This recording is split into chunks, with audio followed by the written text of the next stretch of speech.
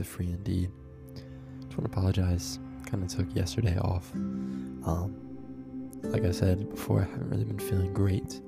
I'm still kind of fighting through illness. Not really sure if it's COVID, strep throat, just a cold, fever, flu. I don't really know. But I do know I'm still kind of fighting through that. And so your continued prayers mean a lot to me on that front. But yeah, so kind of just took a day off. Wasn't feeling super great. So I do apologize for that. But I'm back. We're back today. We're going to be in Psalm 51.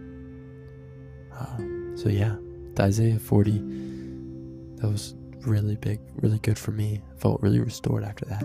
I don't know how you might have felt after it, but it was really powerful for me. So this is a psalm that I read in my reading yesterday, my Bible reading, and it was really moving for me.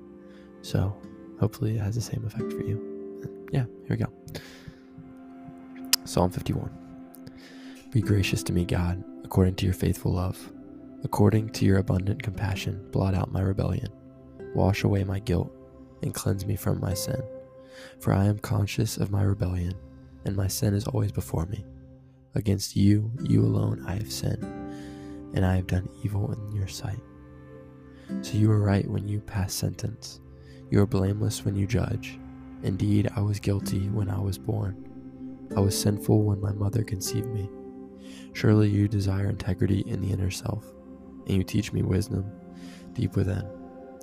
Purify me with hyssop, and I will be clean. Wash me, and I will be whiter than snow. Let me hear joy and gladness. Let the bones you have crushed rejoice. Turn your face away from my sins, and blot out all my guilt. God, create a clean heart for me, and renew a steadfast spirit within me. Do not banish me from your presence, or take your Holy Spirit from me. Restore the joy of your salvation to me, and give me a willing spirit. Then I will teach the rebellious your ways, and sinners will return to you. Save me from the guilt of bloodshed. God, the God of my salvation, and my tongue will sing of your righteousness. Lord, open my lips, and my mouth will declare your praise. You do not want a sacrifice, or I would give it.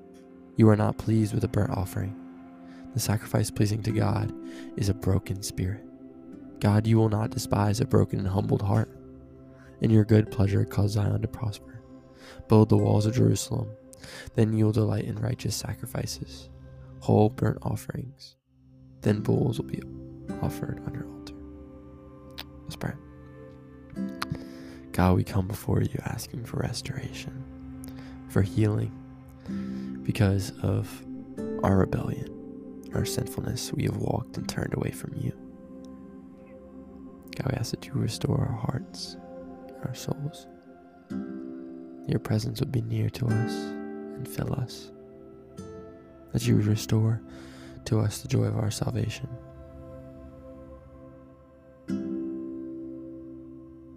Lord, I ask that you would give me integrity. That you give me wisdom and fear of you. God, I want my actions to be aligned with you and your character, and not for any praise, or not for reputation, but just to be like you, just to be close to you. God, I want that to be your glorification in our relationship, to be the motive of all my actions. I want everything that I do to be with the purpose of drawing nearer to you. God, give me integrity. Lord, I say one thing and I do another. God, I am just like the Pharisees. I'm them. Heal me of my blindness. Cleanse me of my sinfulness. God, I thank you that you know everything about me and you still love me. You still want me. Somehow, you still want me. I thank you for that. Because if you didn't, I would understand.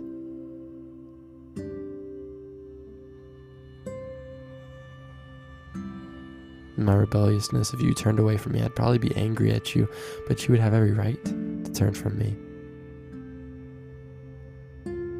Somehow you still want me. I say that I would understand, but because of my brokenness, I probably wouldn't understand. I would feel that entitlement of your love, but I shouldn't because I'm not entitled to your love. You're not entitled to, you don't have to give me love. You choose to. And you always have. And in some ways that makes me think that I deserve it, but it's not that. I don't deserve it. You don't have to be like that, but you choose to. You are like that. So thank you for that, God. I ask that you restore the joy of my salvation today. That's my prayer, for integrity and restoration in the excitement of my salvation, and the pleasure of my justification. True, profound joy, gladness. God, you know all of our deepest, darkest flaws and sins, and yet you still love us. Thank you, Father, for who you are. In Jesus' name I pray. Amen. Yeah, this psalm was written by David at around the time of everything with Bathsheba. So that whole affair, that whole situation, I guess, for lack of a better word. So when he talks about his sin, and that's where he's coming from, his darkest sin leads him to actually come closer to God. That's what repentance is. It's turning to God. It's coming closer to God. Sometimes in my life, I feel like when I sin, I can't go read my Bible. I can't go, praise God or worship God. I can't go to church the next morning after I've, sinned the night before or whatever else. I feel bad being there. Like I don't deserve to go before God, which is true in some ways. We don't deserve a relationship with God, but I feel like almost as if I'm not worthy of even being able to praise him or be in the same room as him. And that's not who God is. That's not what God is. Our sinfulness leads us to rejoice in him more, to praise him more, one, for his faithfulness, but two, that's just who he is. He wants us to come to him, even when we feel like we don't deserve to be near him. So, thankful for the freedom that we don't deserve, the restoration that we are so undeserving of. And we ask God to continually give to us the joy of our freedom and our salvation each day. Let's go and show others the joy that's found in being free indeed, being set free in Jesus. Amen and amen. And may the shalom of Jesus be with you today. Peace.